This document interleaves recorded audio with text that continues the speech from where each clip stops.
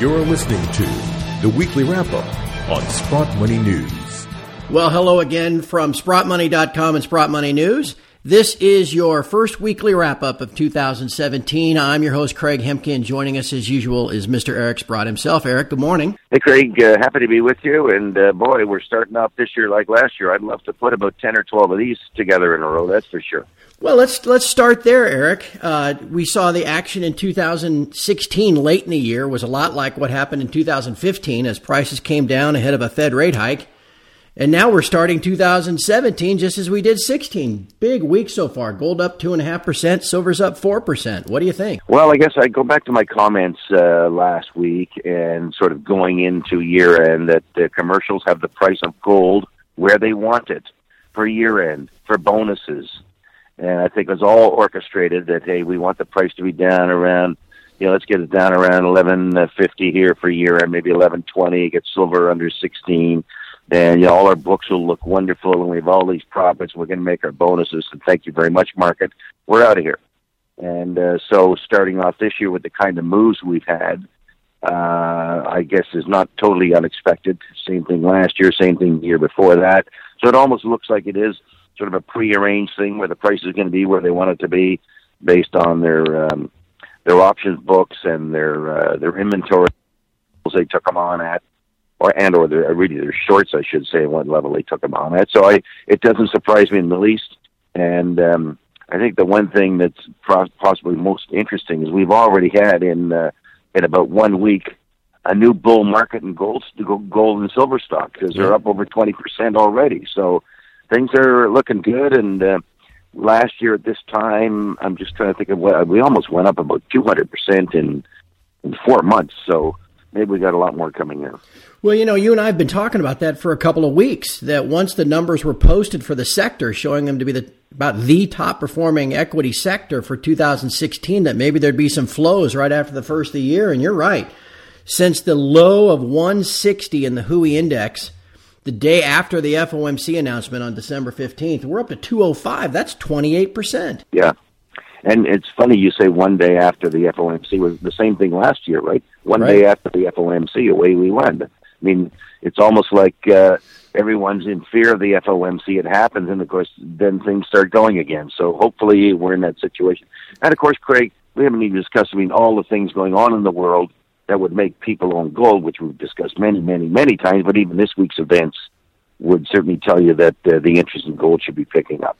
What are you thinking about this week's events? So the action in China and the emerging markets, or what else is on your mind?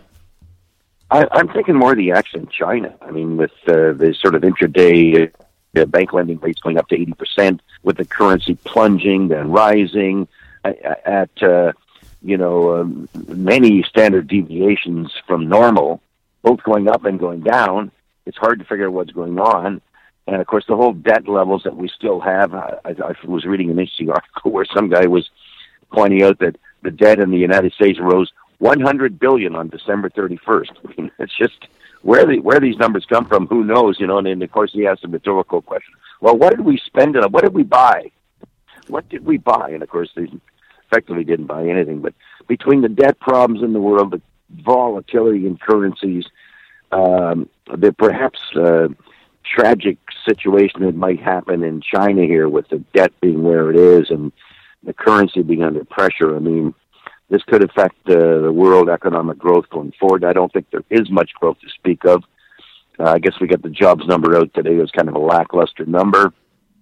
I mean, lots of indications that things aren't going particularly well economically, which is what we would expect because of Obamacare and rent costs, and now food. Looks like inflation's picking up in the world.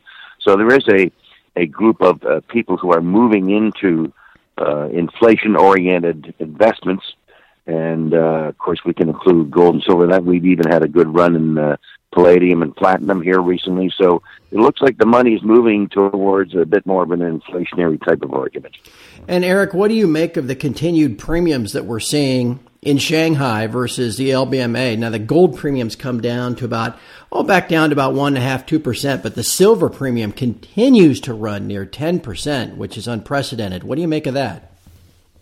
Yeah, it's surprising, and you'd think somebody, including myself, would try to take advantage of it. I mean, 10% leaves you lots of room for movement there. So, it's just a sign of two different markets.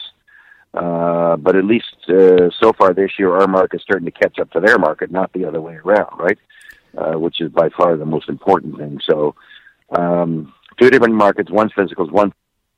It'll be interesting to see when we do get the COP report this week, what the big players have been doing here.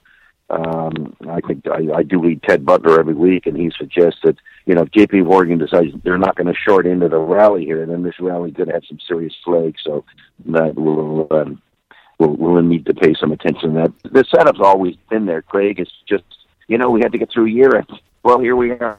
We're through year end, and away we go again. So, and it's shocking that it could change that fast. I mean, who could imagine making 20% on their money in almost less than a week? Well, that's just what happened to us, right? Exactly. The stocks are up 20%. So let's get going. Maybe, chat again next week. We can chat about another week like this. So it looks like it was all in place all along, and now it's coming together. Exactly, Eric. And just one last question for you. We've noted the similarity, obviously, the bottoms that came in price in both metals and the shares right after the FOMC, just like it did in 2015.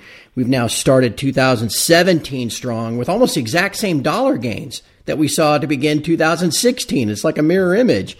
The interest rates are coming down. The long bond is now off 25 basis points from its highs last month and under 3%. The dollar's looking to roll over. What do you think is the most important trend to watch if we're going to see 2017, at least the beginning of 2017, play out much like 2016? I just think we need the macro trends to say you want to own hard assets.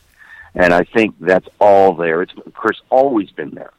And so it's really, as we've discussed before, there's no sense being an analyst anymore because people do what they want to do. And, of course, they're doing what they want to do is get the price down for a year end. Now that the lid is off, I think it'll go up. But the trends have always been there, right? I mean, for the 1.2 or 3 billion people in China, their currency's weak.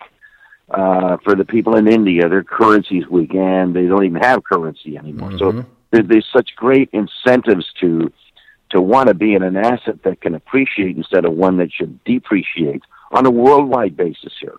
So that, to me, is the biggest thing, and I'll be the least surprised guy in the world to see this trend continue here as money gets allocated to hard assets rather than paper assets. Eric, it's going to be a very interesting year if people think it's predictable, and I know you feel like I do. This could be a very wildly unpredictable year. I look forward to talking to you about it every week. We'll do this again next Friday. I'm always in awe when you get a bull market in the first week. So, you can take this to the bank, right? We made 20% this year, and that's in 1 week. So I think it's a sign of bigger things to come. So I'll certainly look forward to chatting again next week. Sounds good, my friend. And from all of us here at SprottMoney.com and Sprott Money News, thanks for listening. Have a great weekend.